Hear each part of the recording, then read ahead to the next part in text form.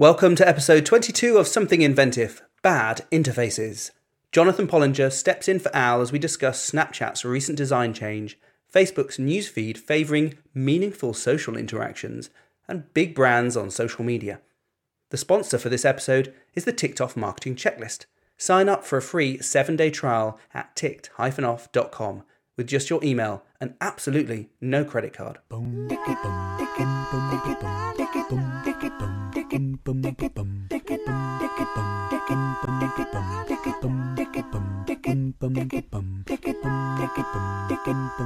Hi Jonathan, thank you very much for joining me today. It's good to speak to you again. You're welcome, Ben. Good to speak to you too. No, thank you. I know you're standing in for Al. He was very busy. He's got a client project he's working on, and I thought I'd just take that stress away from him, and you thankfully stood in his place. So thank you for doing that. No worries at all. Pleasure. So we've got quite a few things to talk about, and some of them quite timely in terms of looking at social media, which is where your key areas are. But for listeners who don't know you, perhaps you can just give me a quick rundown and share what you do, and then we'll get straight into the topic. Sure. Well, social media is very much my focus, and I've been helping businesses, organisations, and charities, quite a few charities lately, actually, with their use of social media since 2009. So kind of like looking back on it, I was actually one of the UK's first social media consultants, and really enjoy it. Love the fact that it's, which is kind of what we'll be talking about today, I guess, an ever-changing and fast-moving landscape.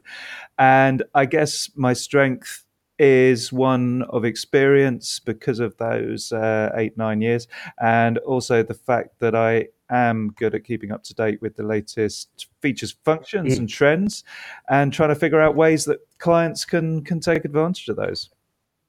No, you are. I do try and catch your weekly, or it's generally weekly, Facebook Live posts, which is like your version of a podcast, but within actually live and broadcast video, which is a hard thing to do. So I think you're doing really well with those. I do try and catch them. As I said before, I think I'm very much podcast orientated. Sure. It's very easy for me to catch up on things while I'm out walking the dog. So I don't always have time, but I do appreciate them. And you certainly do keep up to date on Twitter. So if people want to find out more about what Jonathan's got his head in at the moment, it's definitely worth following you online. It's at Inventive Intranet Future, isn't it? Yeah, at Intranet Future, right the way across all social media, pretty much. Yeah. Excellent. And you mentioned charities. Yeah. So I think I've heard you online, seeing where you're going. But tell me a bit more about that. Is there any difference between how a charity uses social media and a just as a sort of regular business? Yeah, it's massive, really. I guess the similarity, first of all, is one of awareness, because both a business and a charity wants to raise general awareness of what it is they do and themselves as a brand. But fundamental differences would be about actual business or quote organization objectives. So whereas a business wants to increase sales and make money, a charity wants to fundraise, but that's, it's about money, but it's a different thing entirely, especially when it comes to social media. And there's a lot on the volunteering aspect as well. So both recruiting new volunteers, but also usually creating a community out of those volunteers so that they feel loved and wanted, and they'll continue to volunteer. So I'd say that the fundraising and the volunteer aspect, and possibly that whole community aspect that perhaps businesses are trying to get into more these days, well, quite a lot of charities are already there, particularly with people that are donating to them and their volunteers. They do have that community aspect to them, and of course social media is great for that. It sounds very similar to what some larger companies are trying to do with staff engagement as well. You're talking about the volunteer side of things. You could look at that as almost staff engagement, how you can keep people involved and interested in driving the company forward or supporting the charity in this case. And I see that as very similar. Yeah, absolutely. It's quite a nice approach, because a lot of businesses just think about getting more customers, and they're just maybe just shouting at their customers often. And it's nice to think about all the different people you work with internally and externally as well. Yeah, no, definitely. I think it's about keeping people up to date with what's going on. But there's always a sort of what's in it for me factor. So volunteering, it makes people feel good. So it's often a question of pointing out the advantages of that and the actual benefits of dedicating your time and efforts to a charity. Yeah, exactly. Thank you for that. Before we go on, I'll just give people a quick rundown what we're going to be looking at this podcast. We've got some follow-up, which I'll come to, on the self-destruct sequence that Alan and I talked about on episode 21 last time. We're going to be looking at the Facebook feed changes and how that might impact things. The chickenless KFC. So this is just an observation on an issue that KFC was going through and how they manage that on social media. And then we've got a couple of links I just want to go over, and we'll look at it like that. But first, starting with the follow-up. Now, I don't know if you caught the last episode, Jonathan, but Alan and I were digressed and went and we're talking about the self-destruct sequences and how they're quite elaborate in films, and you've got a lot of pop-up widgets and things that need to be done, and how that process might be designed. Well, interestingly enough, in and around that time, Hawaii had their missile alert, which apparently how this works is that every shift change in the, I guess, the nuclear warning area. I can't remember the actual organization's name. Every shift change they have, they run a test to make sure all the alert systems are working. Mm-hmm. And I don't know if it's down to tiredness or bad user interface, but the person coming in to do the shift change actually did a real missile warning. And what this does is broadcast out to everyone on their mobile phone with an alert, basically saying that there is a ballistic missile alert and they should seek cover, which was quite scary for a lot of people. It's a big issue to receive as you're going about your day. Yeah. No, not at all. And I'm not going to dive into that. If you want to find out more, you can certainly have a look online. I'll provide a link in the show notes for this particular issue. But what I found interesting out of this is the lesson in terms of user interface, and that the user interface that they had for this particular screen, where the two options for the missile test and the actual real live alert, they were very similar and very close together. Yeah. And it just shows something that can work quite normally if you know the system, but perhaps if people are tired or they're pushed or they're rushed in some way, that actually bad user interface can have, in this case, catastrophic effects. Well, not quite catastrophic as the alert was talking about, but actually quite bad and quite scary for a lot of people.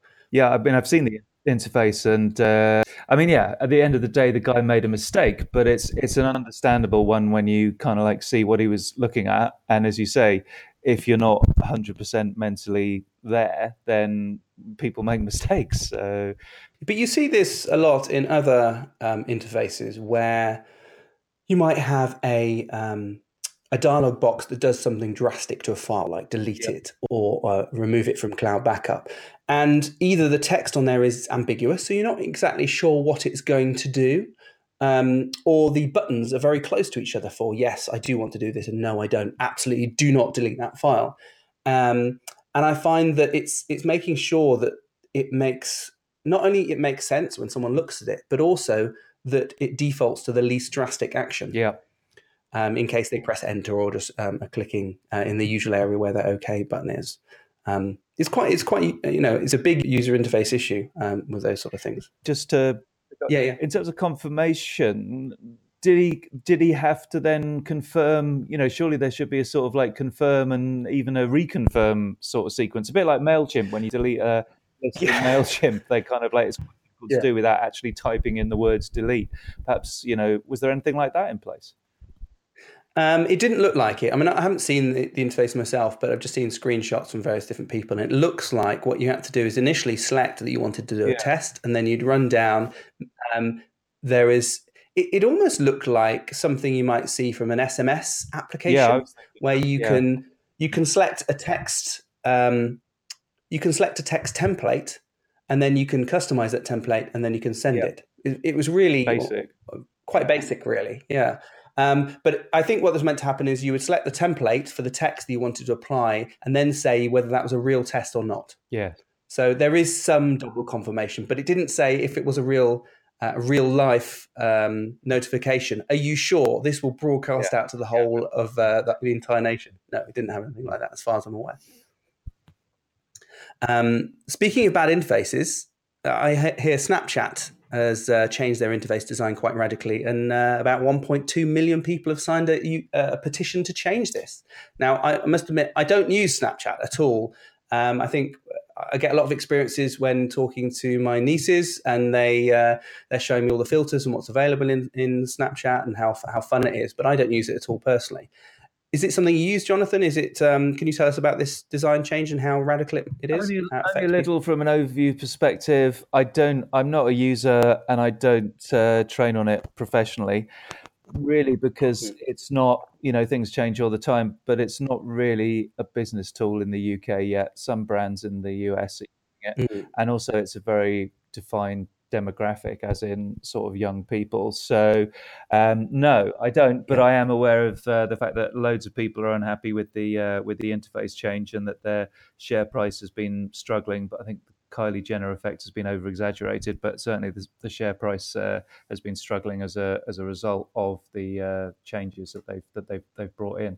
When Instagram came along and basically borrowed, to be kind to Facebook, all their features, the writing was on the wall as far as I'm concerned. And to be honest, I cannot see a future for Snapchat long term. Which is another reason that I'm not really into it. And this redesign certainly isn't going to help. Yeah, I think with the design originally, it was very difficult to discover how to move around the interface. But I think once you could do that, it was something that you were comfortable with. So what they're trying to do is move from that position where it's not discoverable, as in how you actually communicate with people, into something that is more discoverable and more intuitive, I guess, or at least more, at least clearer as to what to do. And I think because of who uses it and the value they get from it, it's not necessarily drawing in lots of newer users and perhaps lots of older users who are not so drawn into the process that they need to spend a lot of time to get over the hurdles of the interface. Yeah. That the people using it just don't want it to change. They're happy with where it works, even if it's bad, or at least not efficient. Yeah, no, I agree. I mean, everyone's got really short attention spans these days, and the last thing people want to do is sort of figure out something, especially when they've got, back to your user interface point, when they've got really good user experience elsewhere, it's kind of a bit of a shock if they've then got to relearn or even learn something initially is like a barrier for quite a lot of people. So it just sort of has to work, doesn't it, for people these days?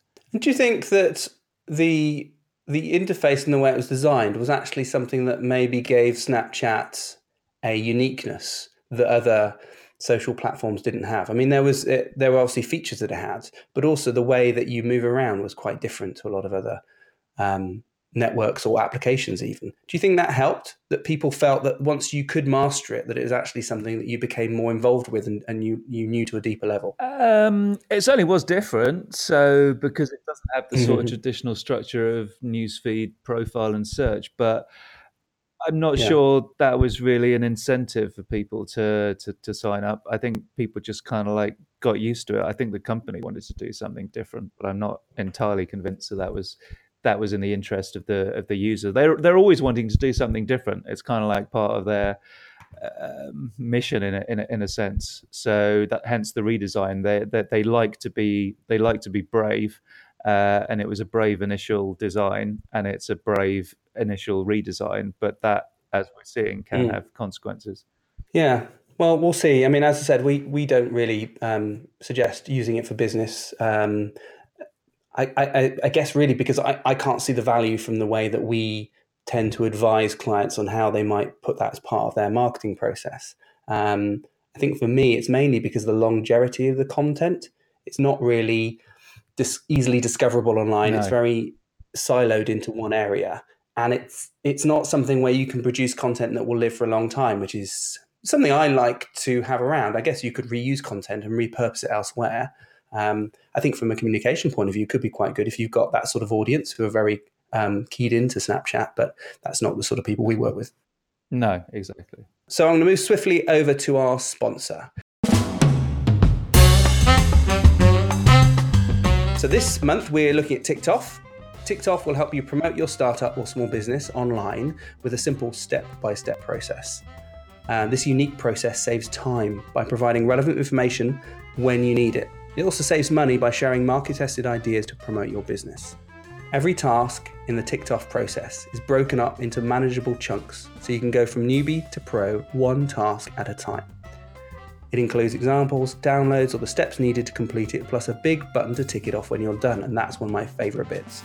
TikTok doesn't overload you with information. If you get stuck or you need help applying a task to your business, then there are friendly marketing experts as part of the system who are available to answer questions and keep you ticking, so you don't feel that you're stuck. There are people that can help.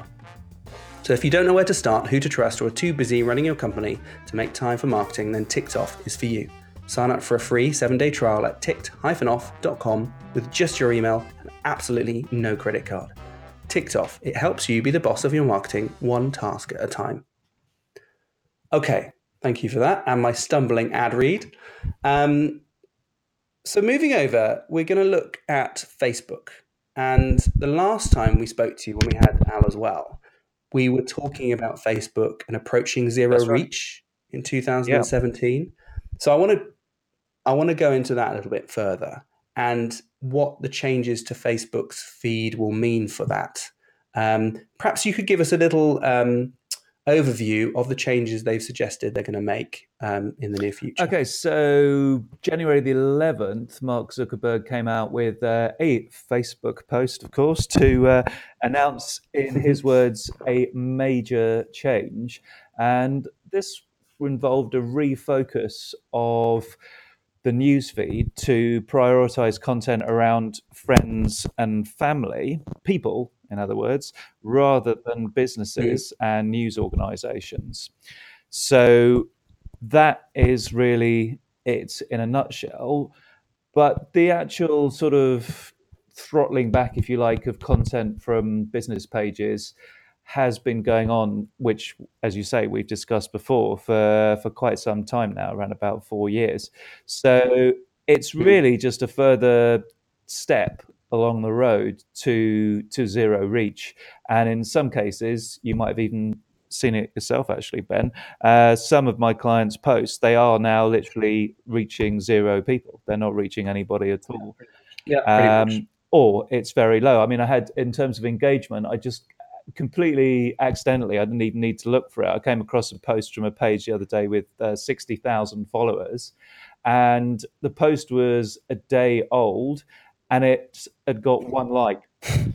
So, yeah, and it wasn't a bad post. It had a nice photo. It had a catchy sort of like headline. It was okay. It wasn't brilliant, but one like from 60,000 people on their page, kind of not really what you'd be hoping for. But that is, this is the new reality now. And yes, I guess, do we believe Mark Zuckerberg when he says he wants to make the world a better place? He wants to make people more connected. He wants to create, his expression, more meaningful interactions on Facebook.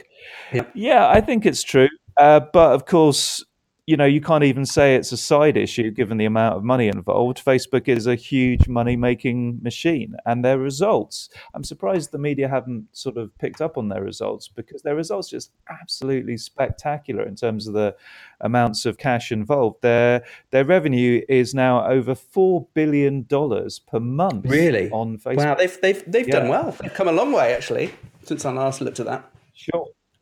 Sure, and that's actually up 50% on the previous quarter as well. So it's just been constantly going up. So that is a factor, because they're basically saying to businesses, well, look, if you want to get shown in the news feed, you're going to have to advertise. And when I say advertise, I also include the boosting of posts within that. So that is really what the situation is at the moment.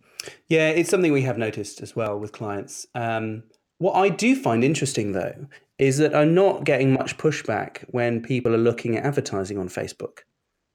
They feel that it was inevitable that they're getting less traffic, and that actually the costs are reasonably low, and the way Facebook just gently encourages you to, if you boost this post, then you'll get more people to see it. This post is doing well, why not boost it to show it to more people? That they've actually been gently pushed into this without having to have any involvement from an expert a lot of the time. And I've been finding that quite interesting, that people have almost been slowly boiled into accepting advertising on Facebook and it not being a huge problem. And in fact, some people quite liking it, which is often what I don't find about other advertising platforms, whether it be online or offline, that people sort of resent paying money for advertising. I don't know if that's the same for your experience. Yeah, no, I totally agree with that. They certainly have been very clever with that boost post button. I think it's always very well positioned in the right place. It's the right sort of color, the right size. And yeah, it does make it easier for people.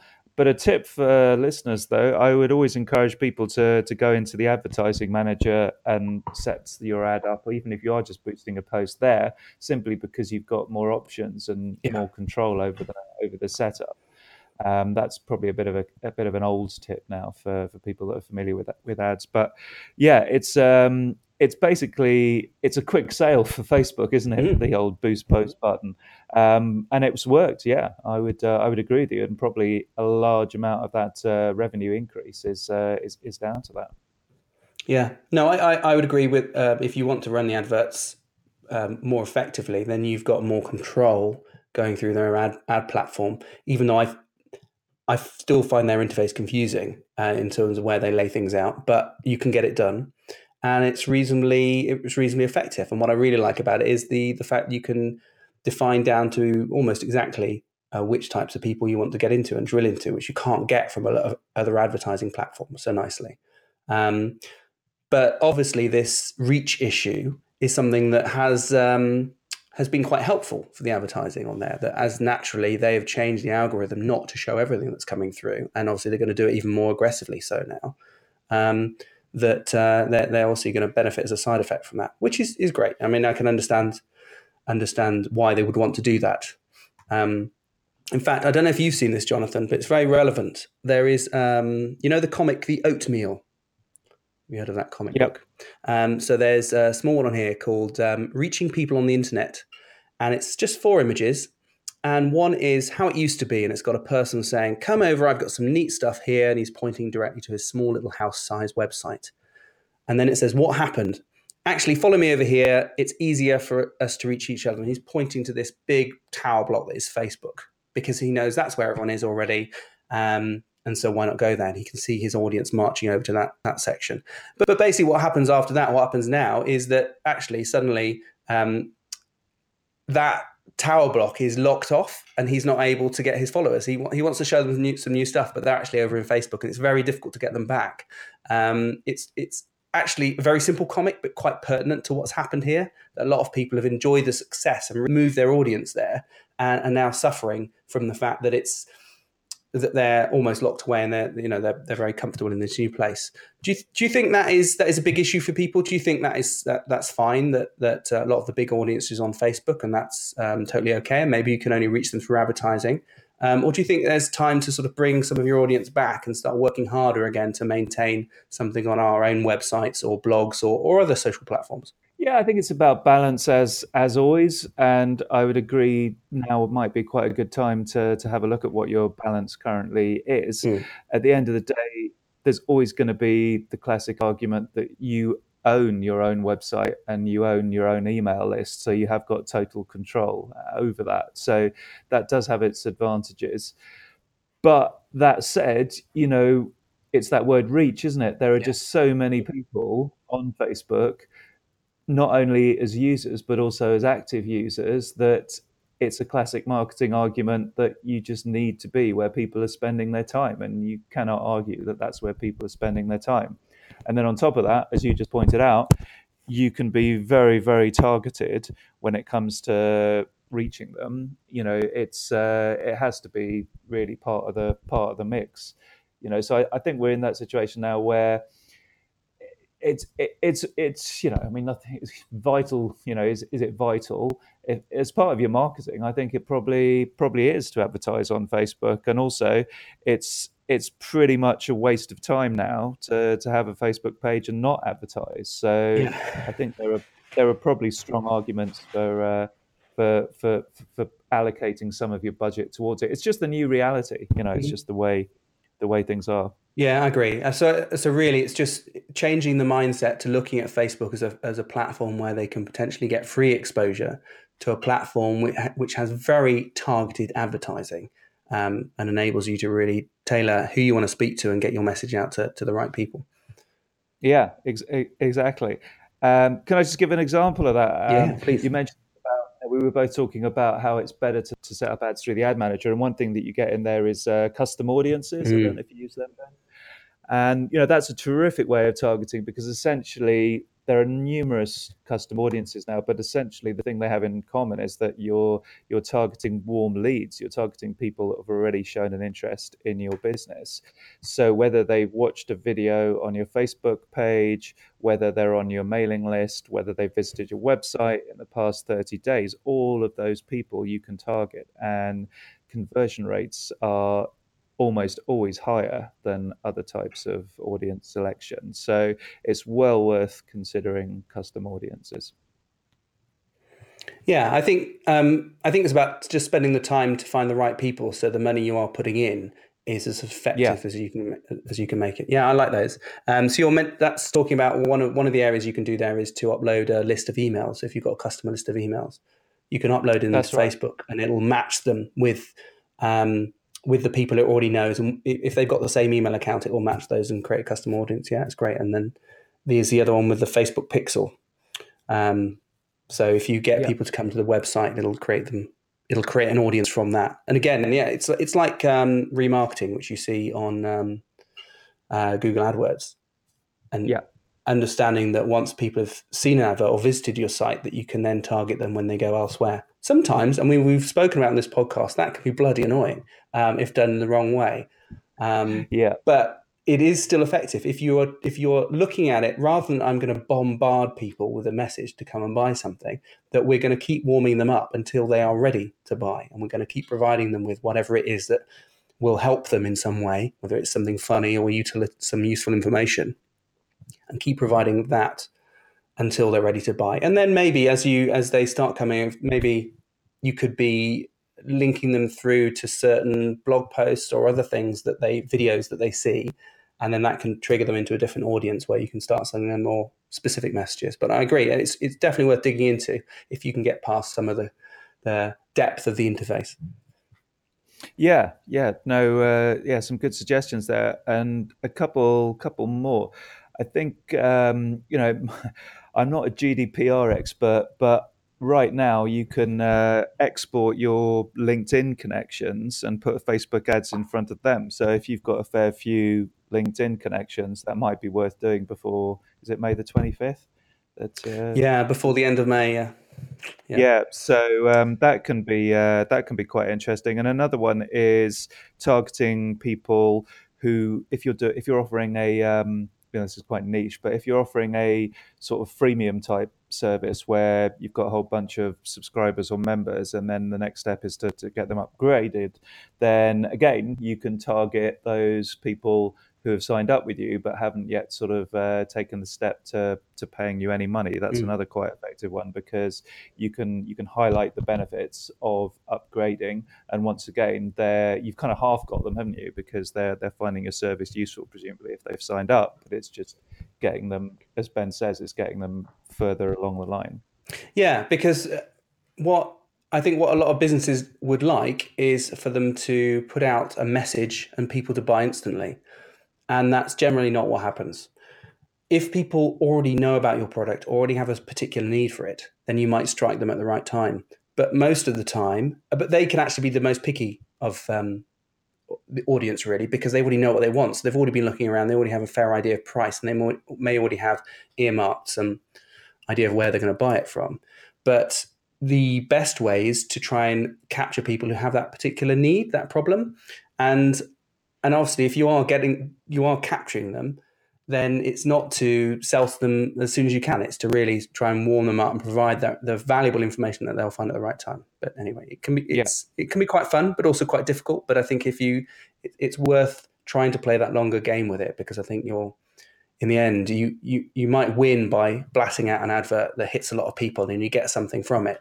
But ultimately, it's not very effective and it's not the best way to spend money. Yeah, no, I mean, like with everything, there's a couple of exceptions on that. I think if you've got an exceptionally good offer and it's like a very clear proposition, and for certain business sectors, like I'm doing a bit of work with a holiday company at the moment, so something like that, it's kind of, you're going on holiday, you're going to go on holiday sort of thing. So if the offer's right, then I think Oh, that don't talk to me about holidays. We've been looking at something for end of term, and boy, it's the most painful experience trying to find either a deal with everything together or separately, accommodation, flights, and so on. Oh my!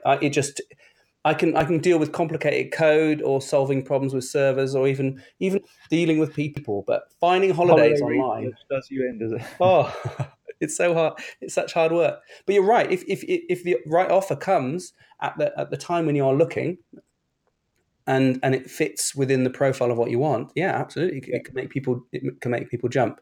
But that can only work if you've got a way of moving people, like on price, or it's so unique. That's right. Yeah, it's got to be a very special offer. I think events is probably similar as well, because if there's an event at a particular time, yes, going and you've got, then that can work. But yeah, I agree with you. By and large, it's much better to move people along a journey down the funnel, up the funnel, whatever jargon you want to use. You mentioned GDPR, and I was going to bring that up with relationship to owning the audience, because you mentioned about having a blog, having a website, and owning the audience. We've been talking a little bit about GDPR and how that might affect people. We've been to some conferences on it. We're speaking to a lot of clients on it. We're going through the process ourselves. I'm sure you are as well. And with that, do you think that a lot of people's email lists, if they haven't been able to manage it right, or they haven't been sending compelling information, as they do try and seek permission from people to for them to stay on the list or resubscribe to a new list, do you think a lot of people's email lists are going to just disappear or fall away, and actually they might have to go back to Facebook advertising if they didn't have a sort of a following audience to begin with? Yeah, that's an interesting question. I mean, I think certainly if people are going to do the resubscription, I mean, as I understand it, I don't think you have to if your audience is already double opted in.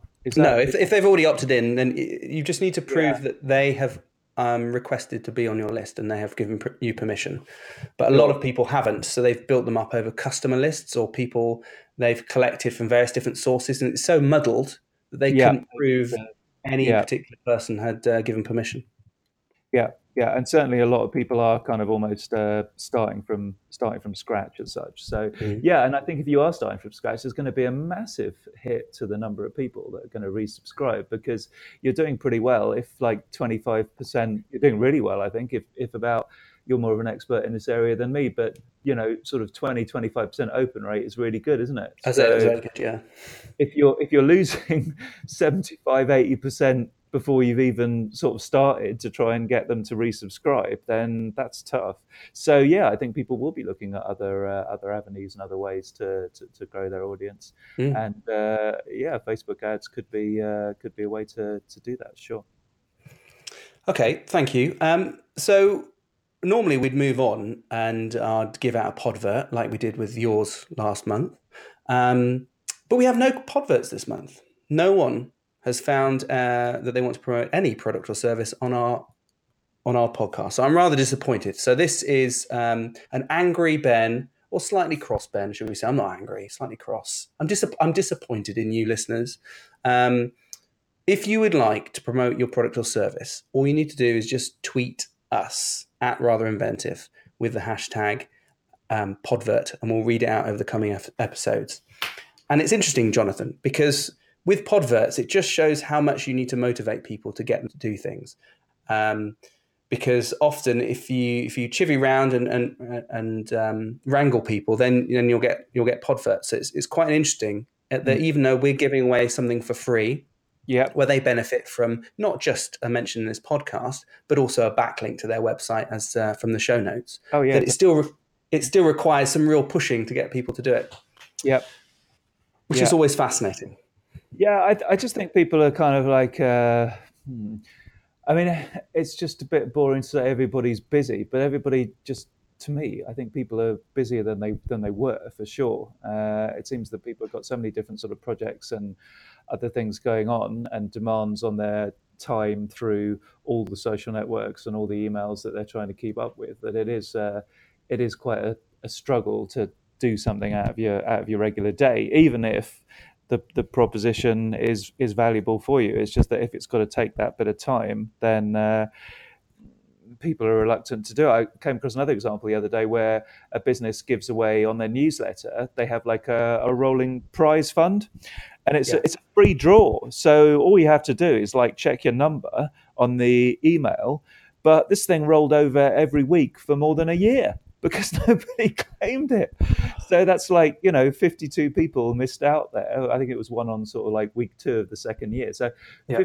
52, 54 people missed out. But it's interesting, you're giving away free money there, but people just Mm. couldn't take the 30 seconds it takes just to check whether they're a winner or not. Yeah. So yeah, No, it definitely is, and I understand. I totally understand it. I'm exactly the same. So I'm not that disappointed with you people. I totally understand why it is, and for us, it's more of an experiment. It's a way of us experimenting with engagement with this show and the social media and the clients we have. So it's not a problem for us. It's something that's fun to try out. But I do know that however many people listen to this show, that is that they may be driving at the time, they might be like me walking the dog or doing something else, and it's just not something they can do right at that moment in time anyway, even if they really wanted to do it. So often, until you get a big enough audience where you're going to get a small enough percentage of people who happen to be at a computer or ready to do that or will remember to do it at that time, and that's where that sort of thing kicks off. And it's to me, it's you're going to see that at I don't know what that tipping point is, but it'll be interesting to see when that tipping point happens, because again, that's useful data for us to see how that works. But Jonathan, I do appreciate it when you have done them in the past, so thank you for that. no worries. Right. Okay, moving on, we're going to talk very briefly about the chickenless KFC. Now, I must admit, I don't know much about this news story, but what caught my attention is an article about a woman who ranted about going to Burger King, having to go to Burger King after finding out that KFC was closed because they didn't have any chicken. And there was a video of her, and she seemed quite cross about it. To me personally, if KFC was closed, if I, on the very rare occasion that I go to KFC and it's closed, I wouldn't be that disappointed. I'd probably think, well, that's a lucky save on that occasion. But what was it fascinating about is not her rant, was that she went to Burger King to get and KFC offered her a free rice box, because I think she posted this on social media. And what Burger King did was quite interesting, is they offered her a year's supply of food to win her over. Yeah, I think this is becoming more commonplace now, where particularly in the fast food area, for some reason, where the brands are sort of battling it out online to win customers. They also sort of have a go at each other in a fun sort of way sometimes, Yeah. which is quite interesting, or quite friendly. But but nevertheless, competition is quite fierce to try and almost rule the roost over in social media. Yeah, it's very funny actually watching some of the tweets, because either you could ignore this situation and maybe she doesn't really have many followers, it's not going to get that big, and in you responding or doing something about it, you will amplify a message that she's putting out there, or you jump in and say, well, we'll own it, we'll do something about this, and I thought that was quite interesting. That they're going to do that, but it's the way that they react together, the way they're sort of these one-upmanships, and the language they use is very, very informal. It's very interesting. I was just going to say, KFC ended by saying after Burger King had raised their leftover rice box to a year's supply of fresh Burger King, KFC said, "Putting all your chips on the table, bold move, Burger King. When our chips arrive, we will match your steaks, and put all our chips on the table." I'm not sure I like the way they've written that. Until then, we have limited chips. So not only have they said, actually, we would do that, but we just don't have any food. So they're echoing back to the situation they're in at the moment, which is a bit of an odd one. Yeah. Have you seen any other things on social media that are like that have been sort of a good way where you've seen two brands battling it out? Not over a customer, but certainly in, like I say, in the fast food, particularly Burger King and McDonald's have a set to from time to time. Um, but yeah, it's maybe we're going to see more of this. It's certainly an interesting development. I think if they can be quite creative and funny with it, then it could certainly win a few customers over. Yeah, no, it's quite funny. It's certainly interesting to see. The reason I like it is just looking at how people respond, especially when you're a big brand on social media, and there's a lot riding on what you say or what you don't say, and it's just Mm. interesting to follow along and see how this language works. Yeah, I think it's Um, just to sort of finish off on that they're always trying to look for an opportunity, almost whatever the situation is, to try and do something with it.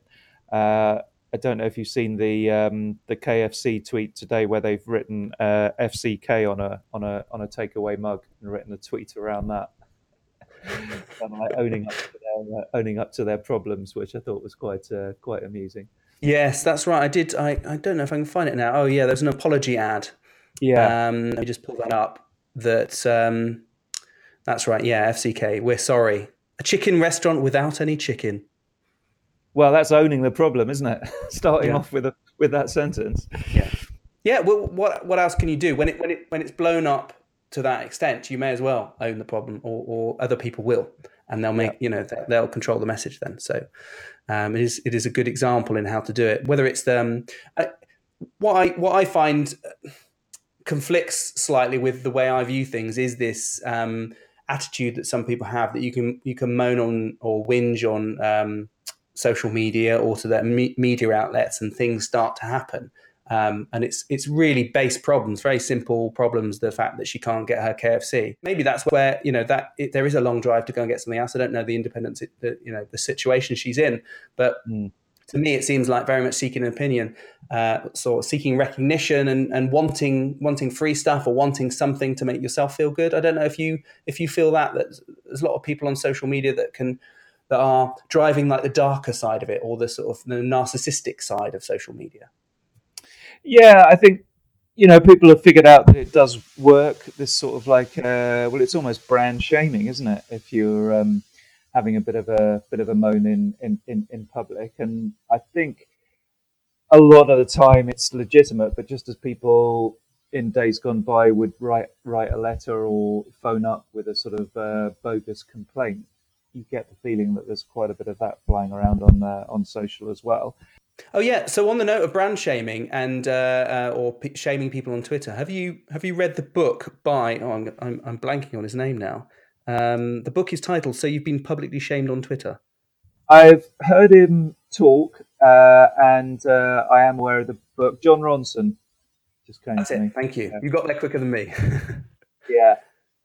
And yeah, very interesting guy. I mean, he's there. He's approaching it from the other perspective. Maybe a sequel will be the brand sort of being shamed, but he's looking at it from a public sort of shaming point of view, where the hordes on Twitter sort of descend on somebody for saying the wrong thing or tweeting the wrong thing, and the impact of that, which is quite fascinating. It's kind of like a bit of a lynch mob mentality to Yeah, that's right. It's a real insight into that side, which I don't tend to get too involved in. And it's a really interesting book. I got the Audible version because it's very easy to access. And I wouldn't. I don't know. For me, I don't feel there's much difference in the way people approach a mob or mobbing people on Twitter who they felt have said something wrong or out of place. Mhm. The same with a brand. It's just that brands are more in the public eye and more likely to get noticed if they step out of line or say something that people don't like or do something wrong. Mm. Um, whereas some of the people in here have had very small following, and for some reason, their message has found its way into the sort of bigger Twitter sphere. Yeah, fascinating book. Yeah. Right, just moving on and to finish where we are. There's a couple of links that I'm going to pull up and just mention to everyone. I don't know if you've seen them, Jonathan, but I'll just rattle through them. So the first one is titled "How Sarah Jones Grew SEO Traffic from 8K to 30K in 4 months by binge watching Rand Fishkin videos." So Rand Fishkin is the founder of Moz, which is an SEO search optimization website and community, and they've got lots of tools for that sort of stuff. She runs a dating website called Introverted Alpha, and she was spending a lot of money on SEO. And apparently, they actually damaged the traffic and brought it down from quite high to quite a low 8,000 a month for her anyway. Which I think is terrible. I mean, to actually pay a significant amount of money to a company who then damages your reputation online with Google is terrible. It's horrible. It's something I so conscious of when we're working on a website that you don't lose traffic and you only want to gain traffic. Is that something you heard about? Did you see that article? I have seen the headline, but I haven't got around to reading it yet. So yeah, can't really say too much about that. Okay, well, I recommend you should read it. There's probably a lot of stuff that people know in there, and the key idea that came out of it is that I think the SEO company working from a very black, not a black hat approach, but they were very much trying to put in keywords in the wrong places. What she was already doing is writing lots of content, and what she needed to do and what they found worked was to refocus that content into almost reviewing the content that worked, looking back at their stats and looking back at what's working on social media for them, and then using that as a guide to the content that works best so they can produce more of that in the future. And also just linking between pages. Some of the things they hadn't done were just making sure that when they write a blog article, it links to a relevant page that people might be interested in and helps drive that traffic forward rather than people dipping into a blog post and dipping out again. Sorry, just say I like the first point there because there's parallels with my training on social media with that one, in that you can use analytical tools on all the big five platforms to see basically which content's working. So posts in the case of Facebook, tweets in the case of Twitter, and exactly like you're saying with the blog posts, focus your attention on those. It's doesn't take too long to see which kind of like content is flying out the door, so to speak, and which content is just sitting there and not being engaged with at all. So it's just repackaging up your objectives in terms of content as a result of what's actually happening. Yeah, it's always good to look back at things. Yeah. One of the observations they had about their audience is that they were trying to push out content that people would share. And what they realized is that people don't want to share that they're having problems dating or articles in and around that. Yeah. So if you have a content strategy that relies on social media to push that message, it's just not going to work because people aren't going to want to share it. So what they decided to do is carry on with some similar content, but really design that content to draw people into the site and read more content once they're on the site rather than encouraging to share it with other people, because that just didn't work. So that's an interesting insight. Going through this process kind of forced her to look hard at it. Anyway, so I recommend going to the website link. It's actually on a blog article on fieldbloom.com. The link will be in the notes. And then also go and look at Moz as well, moz.com. We've got lots of useful resources online for doing your own SEO. Another quick one, 2 links here produced in-house. One from Claire on how to make a great video. And she's got a short guide on the key elements to producing videos. And actually working with Claire recently, we were looking at the watch time stats for a recent client. And when we found there was a big drop-off in viewers in, say, the first 3 to 7 seconds.